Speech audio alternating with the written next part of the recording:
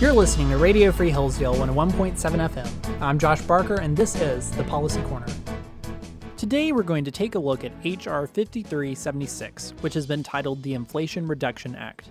This was a scaled-down version of the Democrats' Build Back Better Act that we covered back in November of 2021 after it passed the House of Representatives. That bill would have cost $2.2 trillion, leading to more printing of money and, many anticipated, higher inflation. A famous Milton Friedman quote is in order. In 1963, Friedman famously stated the following: "Now, the first step toward understanding the cause of inflation is to recognize that it is always and everywhere a monetary phenomenon. It's always and everywhere a result of too much money, of a more rapid increase in the quantity of money than an output. Inflation in the United States is made in Washington and nowhere else."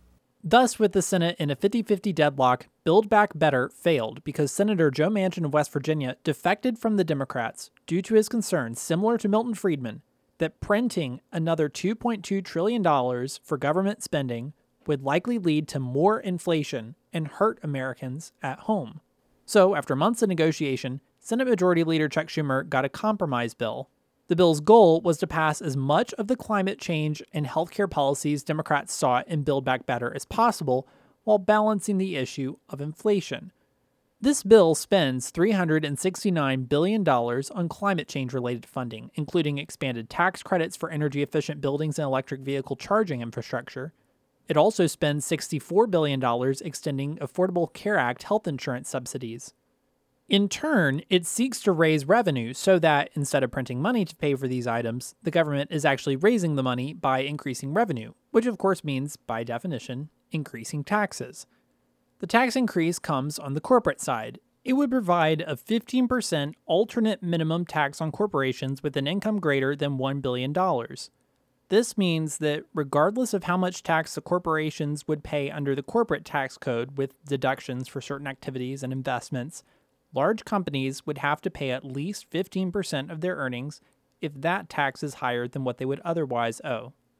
It also adds a 1% tax on corporations trying to buy back their own stock. It plans to significantly increase the funding of the IRS, giving the agency $45.6 billion and the U.S. tax court $153 million.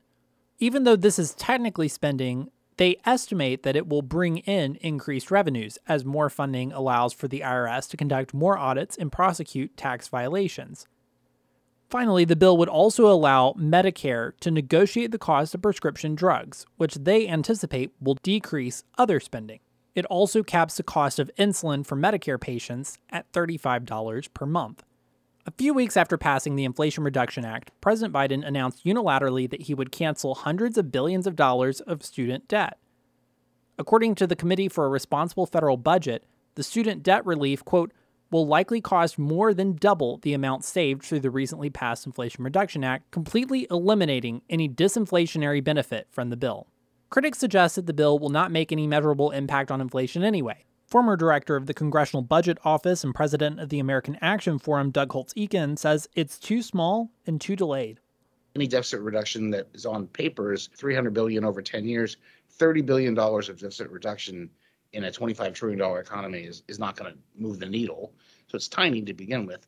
It also doesn't begin for 5 years. So it's a tiny Inflation Reduction Act maybe in 2027. Republicans are concerned that the tax increase will be counterproductive, raising prices for consumers, and noting that the bipartisan Joint Committee on Taxation's July report showed that a portion of the burden of the corporate tax increase would fall on consumers, raising the tax burden on all individuals making over $30,000. That ends up being almost all Americans, and definitely not just the wealthy. Senate Majority Leader Chuck Schumer, however, who carried the negotiations for over a year resulting in the passage of this legislation, reports that the passage is major and impactful. The bill, when passed, will meet all of our goals: fighting climate change, lowering health care costs, closing tax loopholes abused by the wealthy, and reducing the deficit. This is a major win for the American people. That's all for now. Thanks for tuning into Radio Free Hillsdale 101.7 FM.